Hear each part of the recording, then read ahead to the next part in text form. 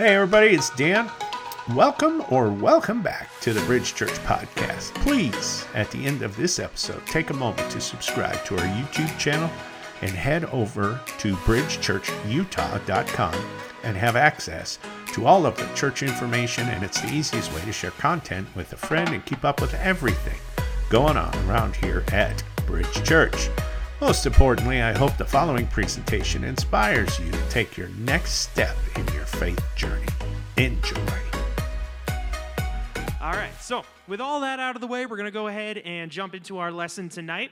So for those of you who haven't been here before or don't know what we're talking about, we are talking about the end times still tonight. To my pain and chagrin, we are still continuing this line of lesson plan, right? So to catch up those who missed last week or maybe haven't had a chance to listen, last week we really just discussed a lot of the introductory material of Revelation, which is our Christian description of the apocalypse of the end times, okay? So we talked about who wrote Revelation, when it was written, and what exactly is contained within it. We talked about some of the approaches to interpreting it very briefly, and then unfortunately we ran out of time and had to cut it. So, in all of that, I was looking at it, I was listening to it last time, since, we only do this once a month, and I had thought, there is one humongous question that I forgot to bring up. So unfortunately, I have to correct myself last week and bring it up this particular time, and that would be, why study Revelation? Why does it matter to actually look at what the Bible has to say about the end times? It's a pretty deep question, and I'm sure all of you have at least some kind of answer of, it'll help us have a better witness for people who are struggling with this, or, we'll know to, move to another country when X event happens or something like that, you know what I mean? And those are all good answers, but I think we got to look at the Bible itself to see what exactly it has to say about this whole situation, right? So go ahead and turn with your Bibles to Revelation chapter 1. We're going to read verses 1 through 3 real quick, all right?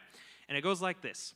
The revelation of Jesus Christ. We talked about that last time, how this is not the revelation of St. John, this is the revelation of Jesus. And Jesus is basically describing it to John, and John is writing it down, okay?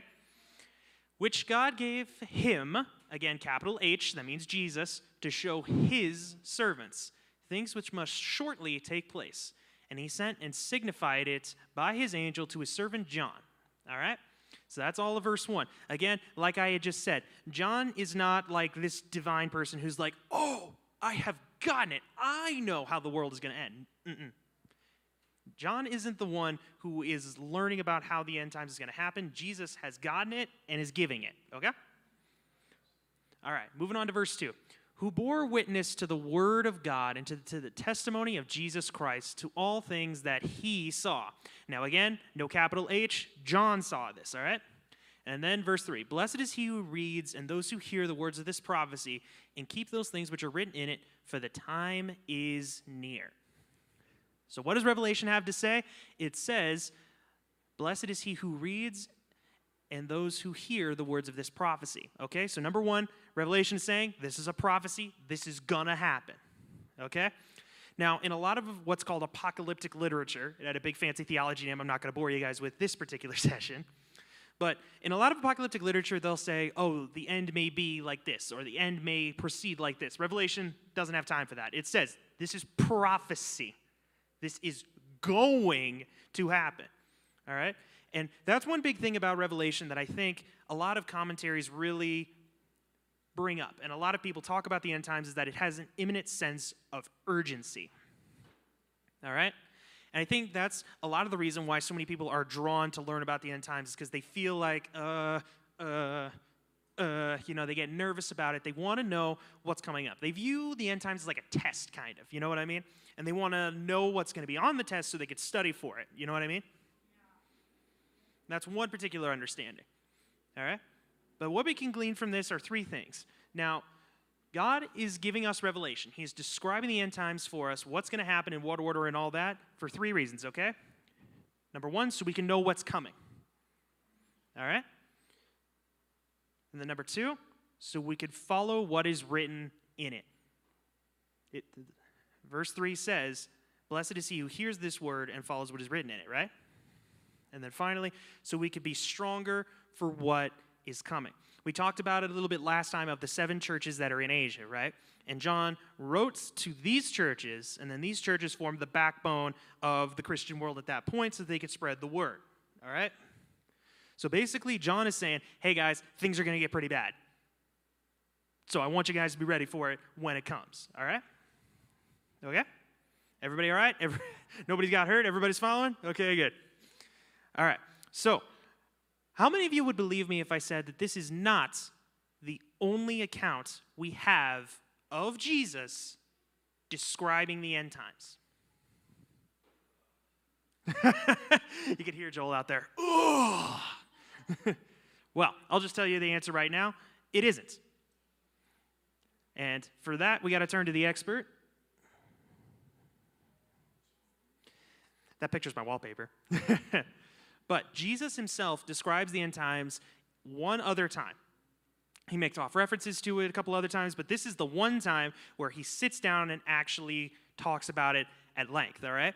And it exists in all 3 of the Synoptic Gospels. It's in John too, but I'm not going to pay attention to that right now. We're talking about just the Synoptics today, okay?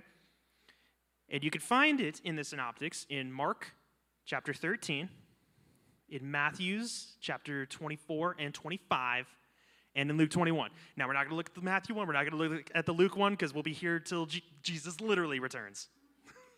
So, we're going to look at Mark. And I want to read you guys the whole chapter because it'll be a very compressed version of what Jesus is talking about for all of Revelation, okay? So, basically, just go to Mark 13 and stay there because we're going to be there a while, okay? So basically, we're going to read it through, and I'll stop occasionally to give you guys some like fancy hoo-ha or whatever, and you guys will learn, okay? But one big question, one humongous thing I got to ask you guys before we get into this is, who is Jesus talking to? Pay attention to who he's discussing and who he's addressing, because he can give hints and possibly a little understanding of what exactly he's talking about. Okay? All right, so Mark chapter 13, verse 1. Hopefully we'll have this on the screen. All right, so it goes like this. Then as he went out of the temple, one of his disciples said to him, "Teacher, see what manner of stones and what buildings are here." You know, you always got that one guy when you're just like, you know, you're not in the best of moods, and one guy's just like, "Man, aren't you happy that the sun is out today?" It's just like, I do not want to talk to you. Please just... And apparently Jesus was having one of those days, because he had verse 2. And Jesus answered and said to him, "Do you see these great buildings? Not one stone shall be left upon another. That shall not be thrown down." Hey, Jesus, this temple looks cool, isn't it? It's going to be gone in a couple of years. Excuse me? All right, verse 3. Now as he sat on the Mount of Olives opposite the temple, Peter, James, John, and Andrew asked him privately. Okay, so Jesus literally left these guys with that, this whole temple will be thrown down. This whole temple will be thrown down in a couple of years. Just left him with it for the entire walk. I got to say, you know, the disciples get a lot of crap for some of the stuff they did, but I imagine it wasn't exactly easy being like right-hand man to Jesus. You know what I mean? But anyway, now as he sat on the Mount of Olives opposite the temple, Peter, James, John, and Andrew asked him privately. Now, this is important because we can use this and Revelation together to get a better picture of the end times, okay? In the word of 2 or 3 witnesses, let everything be confirmed. We got John in Revelation. We have John here as well, and then we have Peter, James, and Andrew who also verified it, all right? And for those of you who don't know, the Gospel of Mark is believed to have been patched together from different sermon notes of different people, Peter being a primary contributor, but other guys as well. So it's believed that Mark assembled this whole chapter from different scraps from the different disciples, okay? All right, then verse 4. Tell us, when will these things be, and what will be the sign that all these things will be fulfilled? This is the question. This is the big question that Christianity has been asking since Jesus was here. When will these things be, and what will the sign when all these things will be fulfilled? Hey, Jesus, how long have we got? When's it going to happen? When will these things be fulfilled? Jesus, give us the answer to the test, please. Now, how many of you know that whenever you ask Jesus a question in the Bible, he never gives you a straight answer? Verse 5, and Jesus answering them began to say, take heed that no one deceives you. Hey, Jesus, when's it going to be? You know, you shouldn't listen to everybody. And they're just like, oh, jeez, here we go. And again, this chapter goes on for 37 verses. We're in verse 5. So Jesus is going to talk for a while. All right.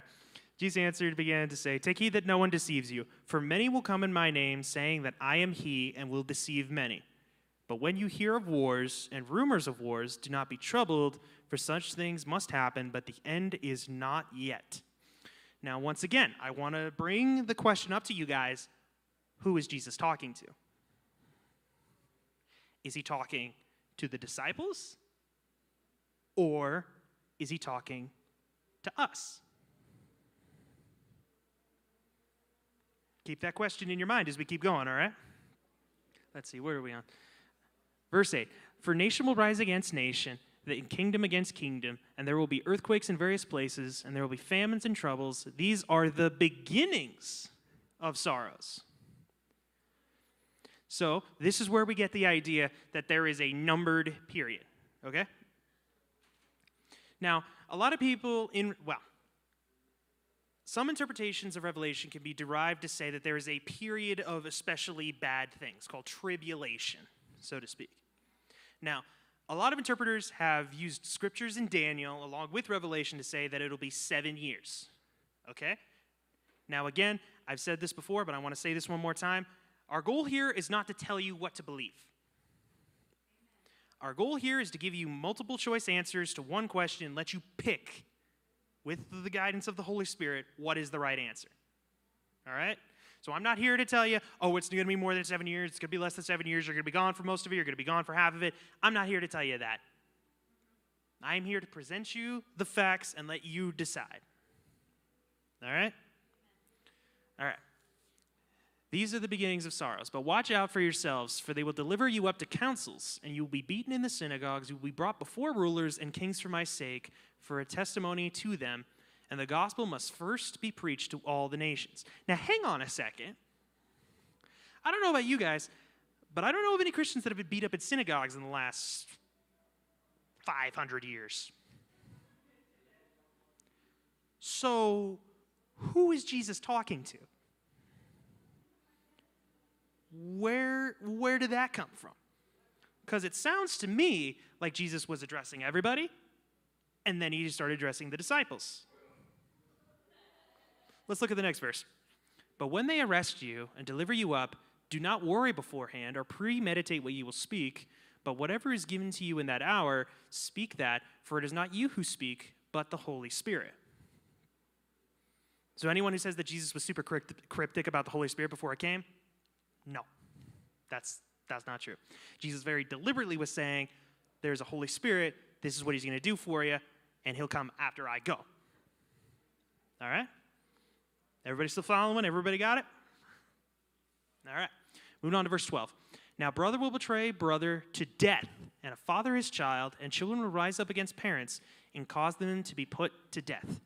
All right? So basically, what Jesus is addressing in this specific verse is familial bonds will fail at this particular period in history. So you can obviously tell that things are pretty bad if a dad is like, nah, that's not my kid. Or if a brother's like, no, he's not my brother. All right? But again, is Jesus talking to the disciples and how their parents and their siblings will say, no, he's not one of us, like what Peter does with Jesus? Or is he addressing the end of all things when all Christians are disavowed for serving Jesus? Which is he referring to? Important question, isn't it? And you will be hated for all for my name's sake, but he who endures to the end shall be saved. Okay, important side note. Every commentary I researched said this exact thing. Do not believe this is a works mentality message. Jesus is not saying, if you endure to the end, you will be saved. He is saying those who endure to the end have been saved. So Jesus isn't saying, it's all on you. If you don't stick with me, you're cast into outer darkness, you're all this blah, blah, blah, blah, blah. That's not what Jesus is saying. Jesus is saying, he's describing that the ones who love me will endure to the end. He's not saying that because you have endured to the end, I love you. Okay? Really important distinguishing factor. And you know, that's another thing about the end times that a lot of people like to bring up, is they put the impetus on man. That it is man and his foolishness that brings on the end times. That it is God finally just having it, being done, just being over it, right? Like a very angry wife when you come home late for the 10th time this week. But that's not the picture of God that's represented through all of the Bible. My pastor says it all the time. You got to use the whole book to explain one little sentence, not let the one sentence define the whole book. Amen? All right. Verse 14, so when you see the abomination of desolation, ooh, we got the big words out, spoken of by Daniel the prophet, standing where it ought not, let the reader understand, then let those who are in Judea flee to the mountains. Okay, hold on this verse for a second. If this is the end times, why are those in Judea fleeing to the mountains? It's kind of weird. Why would they do that? And moreover, why are only them fleeing if it's something that affects the whole world? But again, abomination of desolation is a very, very intense statement. So just saying that it's one city that existed at some time in history is kind of weird. And that it doesn't apply to like all of evil all at one time. You know what I mean? But another thing I want to let you guys know about is that let the reader understand part. Because every commentary that I've looked at says that was inserted by Mark. That Mark was like, okay, this is going to confuse people, but I want you guys to understand. Let the reader understand. Okay? Jesus didn't say let the reader understand. Mark is saying the reader will understand. Okay? It's funny we're talking about this because I actually had to text my mom because the women have been studying the Gospel of Mark for a year and some change or something. And I had to ask her, I was like, hey, you're not in Mark 13, are you? Because I don't want to just be repeating myself. And she was like, no, we're still in 12. And I was like, okay. That's great. All right. And it's also important, spoken by Daniel the prophet. Whenever this end time stuff comes up, Daniel is brought up a lot, along with Ezekiel, along with Zechariah, along with a lot of different Old Testament type books, okay? Daniel especially, though. Like, the vision towards the end of Daniel, I think it's the last 4 chapters, was the template that John and a lot of these other writers pulled from, all right? It set the benchmark for what apocalyptic writing was in the Bible, all right? Okay? Everybody following? All right. Verse 15. Let him who is on the housetop not go down into his house, nor enter to take anything out of his house. Verse 16. And let him who is in the field not go back to get his clothes. Verse 17. But woe to those who are pregnant and to those who are nursing babies in those days.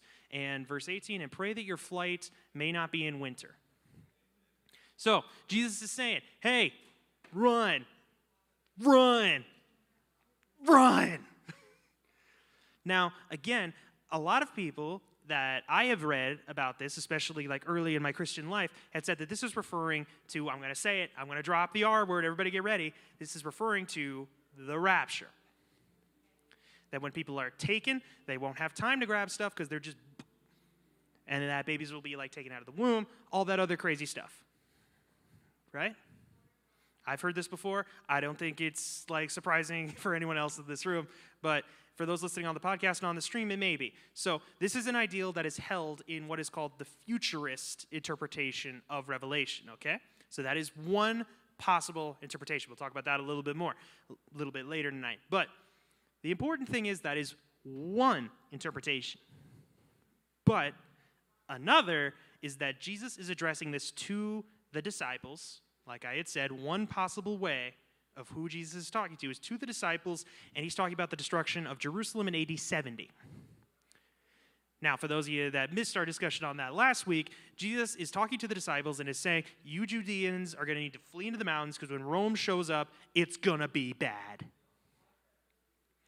And just so everybody here knows, it was very bad. Legitimately, there is not a single stone of that original temple that is still standing to this day. The Wailing Wall was the support that Herod had to build so that it wouldn't fall off the mountain. All right? So that is, again, a possible interpretation that Jesus is warning his disciples to tell the Jews that when this all goes down, run away. And that the abomination of desolation is Rome on its way to come whack them. All right? But again, one interpretation. One of many. I'm here to present the facts. You guys will decide what you think is right. All right? All right. Moving on. For in those days there will be tribulation. There's that word again, another one of the big buzzwords in the end times theology. Such as has not been seen since the beginning of creation, which God created until this time, nor ever shall be. Verse 20. And unless the Lord has shortened those days, no flesh would be saved. But for the elect's sake, whom he chose, he shortened the days. Now, that sounds kind of weird, but again, this is another verse that helps people to say, okay, so Daniel's 70 weeks, the 7-year period, is legit. It's not going to go on for hundreds and hundreds of years. God is shortening it to 7.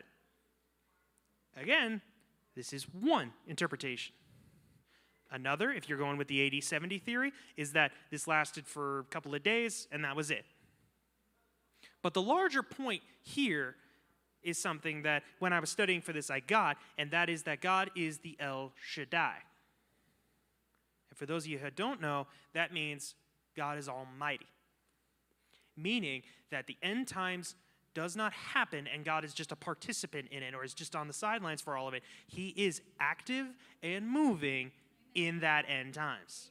And that it happens when he wants it to and it ends when he wants it to. All right? Because I think a lot of people, when they think of the end times, they think, I got to be right because God's not going to help me. That God's wrath has overflown and now we're done. We're in the pooper now. There's no way to get out. And that's certainly one way to look at it. You know, you want to look at Revelation that way, that's great. I pity your blood pressure, but I get it. Because again, the New Testament says that there is a God of love who is doing literally everything he can to get as many people out before the hammer comes down. Again, why am I telling you this? So you can be prepared. Amen? All right. Verse 21, then if anyone says to you, look, here is the Christ, or look, he is there, do not believe it. For false Christs and false prophets will rise and show signs and wonders to deceive, if possible, even the elect. Now take in mind, this is not Paul or Peter or James or John saying this. This is Jesus saying that the elect can be fooled.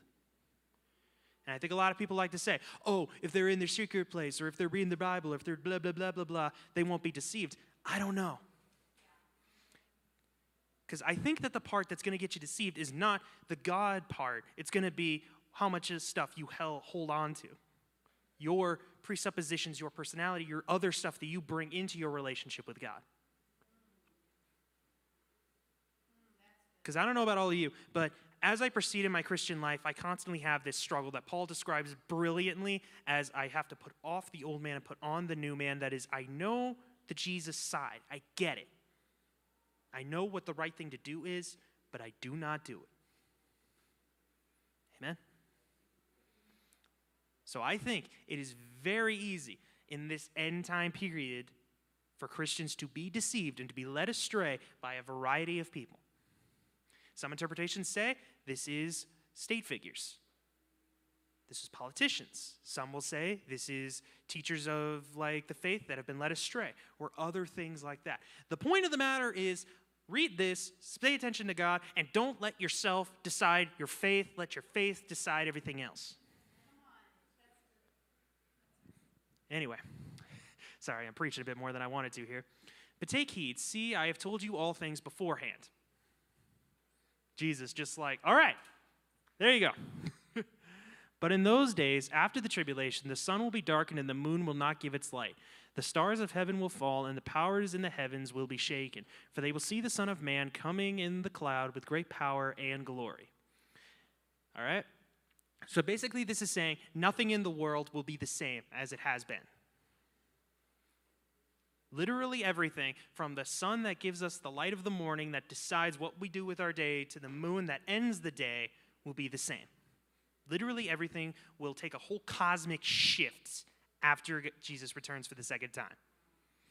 And whether you believe that's literal, like God's murdering everybody and starting over, or if you believe that's symbolic or whatever, we'll get to that a little bit later, things are going to fundamentally change. And some people, that's scary. Everything I've ever known is gone. Don't be afraid. Why? I have told you all these things beforehand. And then this part, verse 27. And then he will send his angels and gather together his elect from the four winds, from the farthest part of the earth to the farthest part of heaven. Now,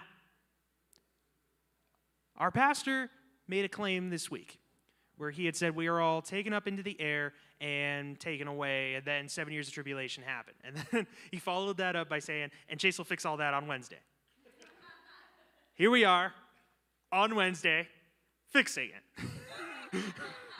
So, this is one particular part, all right? This is one part of the rapture. This is one scripture that's used to justify it, that we will be taken up, all right? From the four winds, the angels will gather us and we'll be taken up, okay? But the two words I want to draw you guys to are the and then. The cosmic change has already happened. And then he will send his angels and gather together his elect from the four winds. Does that mean that Christians are here for the whole tribulation, 7 years of suffering, the bowls, the trumpets, all that stuff? I don't know. This is on you guys to decide. All right, verse 28. Now learn this parable from the fig tree. When its branch has already become tender, it puts forth leaves, you know the summer is near. And you also, when you see these things happening, know that it is near at the doors. Assuredly, I say to you, this generation will by no means pass away till these things take place. Heaven and earth will pass away, but my words will by no means pass away. So the fig tree is a very important symbolic image that Jesus is using because the fig tree, unlike a lot of other plants of Palestine, is not green year-round. I just learned this today, actually, that the fig tree actually has seasons where it does not have fruit, and it does. And this is, corroborated by Jesus' other story where he walks up to the fig tree, see it isn't yielding fruit in its season, and says, let no fruit ever come from you again, blah, blah, blah, blah, blah. That's a whole other story. I'm not going to get into it. But basically, Jesus is saying there will be signs that Christians can see, can discern, can know. Okay? That's the takeaway from that. But this is the important one. This is Jesus finally, after 31 verses, answering the question the disciples asked him. But of that day and hour, no one knows, not even the angels in heaven, nor the Son, but only the Father. Take heed, watch and pray, for you do not know when the time is. They had said, Lord, when will it be? He says, no one knows. Which is literally the most unhelpful response in the history of the Bible. But you are talking to God, so. All right, then verse 33. Take heed, watch and pray. Let me see. I think I lost my place. Hang on. Take heed, watch and pray, for you do not know when the time is. It is like a man going to a far country who left his house and gave authority to his servants, and to each his work, and commanded the doorkeeper to watch. Watch therefore, for you do not know when the master of the house is coming, in the evening, at midnight, at the crowing of the rooster, or in the morning, lest coming suddenly he find you sleeping. And what I say to you, I say to all, watch. What is Jesus saying?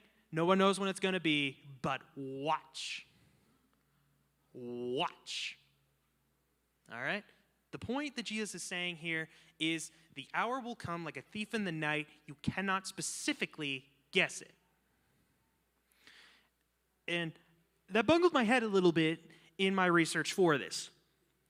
I searched far and wide, and one commentary presented it very interestingly where they had said, what would give the disciples more faith? Giving them a specific roadmap or telling them to watch? And plus, which is more like a responsible father who has a child who is of age and able to do their own thing? Am I going to baby you and watch you and give you every specific time frame of this thing? Or am I going to say, hey, we got to do this thing, Just watch, and you'll know when it's coming. To me, that shows that God trusts the church to watch and to know when these things are going to happen and to be ready for when it comes. And Jesus gives this example here of setting someone to watch the door for when the master returns. And that is a goal of the church, to watch the door and be ready for when Jesus returns. But remember what Jesus said. There are going to be people who are saying, oh, I know when it's happening. I understand all these mysteries and all these things.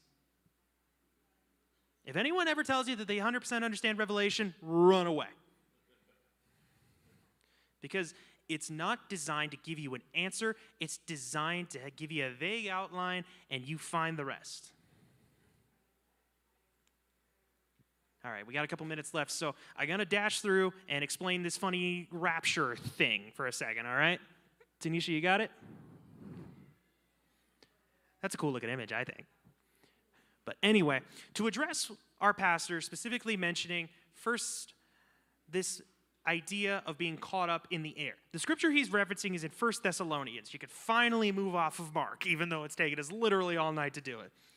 And it's mentioned in 1 Thessalonians chapter 4, verses 13 through 18, and it goes like this. But I do not want you to be ignorant, brethren, concerning those who have fallen asleep, lest you sorrow as others who have no hope.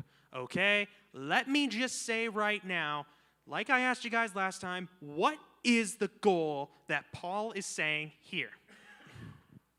But I do not want you, brethren, to be ignorant of those who have fallen asleep, lest you sorrow as those who have no hope. What is Paul saying here? He is saying, hey, don't worry about those guys who are dead. I know what's going to happen to them. He is not making a general claim of theology like, hey, this is the truth that is going to happen. He is saying, hey, don't feel bad. Okay? Paul's goal is to comfort right now. He's not stating a doctrine, truth, or theology. All right? Moving on to verse 14. For if we believe that Jesus died and rose again, even so God will bring with him, capital H, those who sleep in Jesus. Basically, when Jesus comes the second time, the dead are going to be with him. Verse 15. For this we say to you by the word of the Lord, that we who are alive and remain until the coming of the Lord will by no means precede those who are asleep. Paul is basically saying Jesus isn't just going to take the living, the generation that's going to be here when he gets here. Those who are with him come with him, and they follow in the procession of witnesses that is coming with Jesus when he comes the second time. All right? All right. Verse 16. For the Lord himself will descend from heaven with a shout, with the voice of an archangel and the trumpet of God, and the dead in Christ will rise first. Moving on to verse 17. Then we who are alive and remain shall be caught up. This wording is very specific. Actually, this caught up together is all one word in the Greek. It's hapateresio or something like that. And it basically means to grab and to run. The image that it invokes is like of a thief coming in, grabbing your stuff, and running away. That's the goal. And that's what Jesus means when he says, like a thief in the night, it will come. All right? With him in the clouds to meet the Lord in the air, and thus we shall always be with the Lord. Therefore, comfort one another with these words. I want you guys to read that through 3 or 4 times. What is Paul's goal? Comfort each other with these words. He's not saying this is the truth, this is the end times, this is the event that will precede, this is the event that will be in the middle, this is the event that will be at the end. He's saying, hey guys, it's all right, we're all going to be together with Jesus at the end anyway. The dead are coming, it's going to be all right.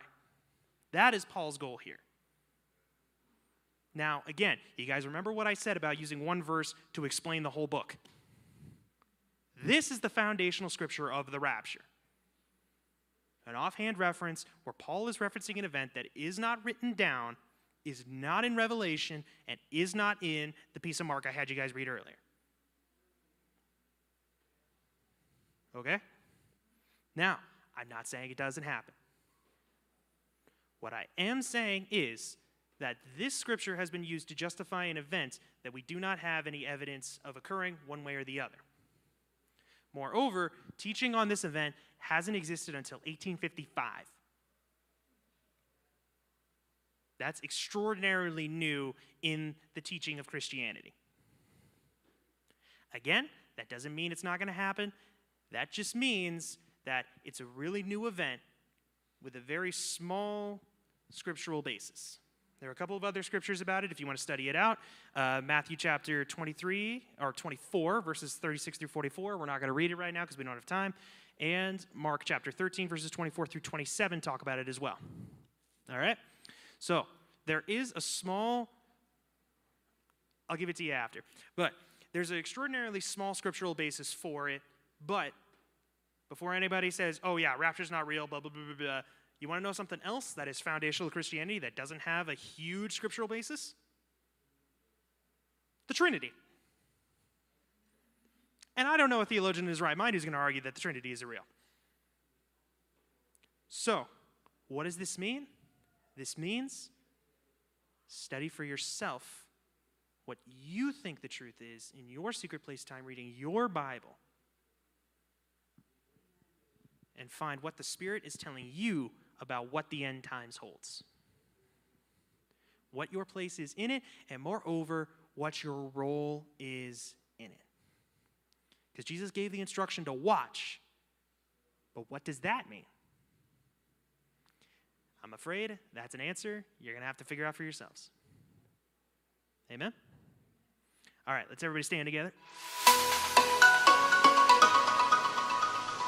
Hey, once again, thanks for listening. If you live in the Sandy, South Jordan, West Jordan, or Harriman area, we would love for you to engage with us at one of our weekend gatherings.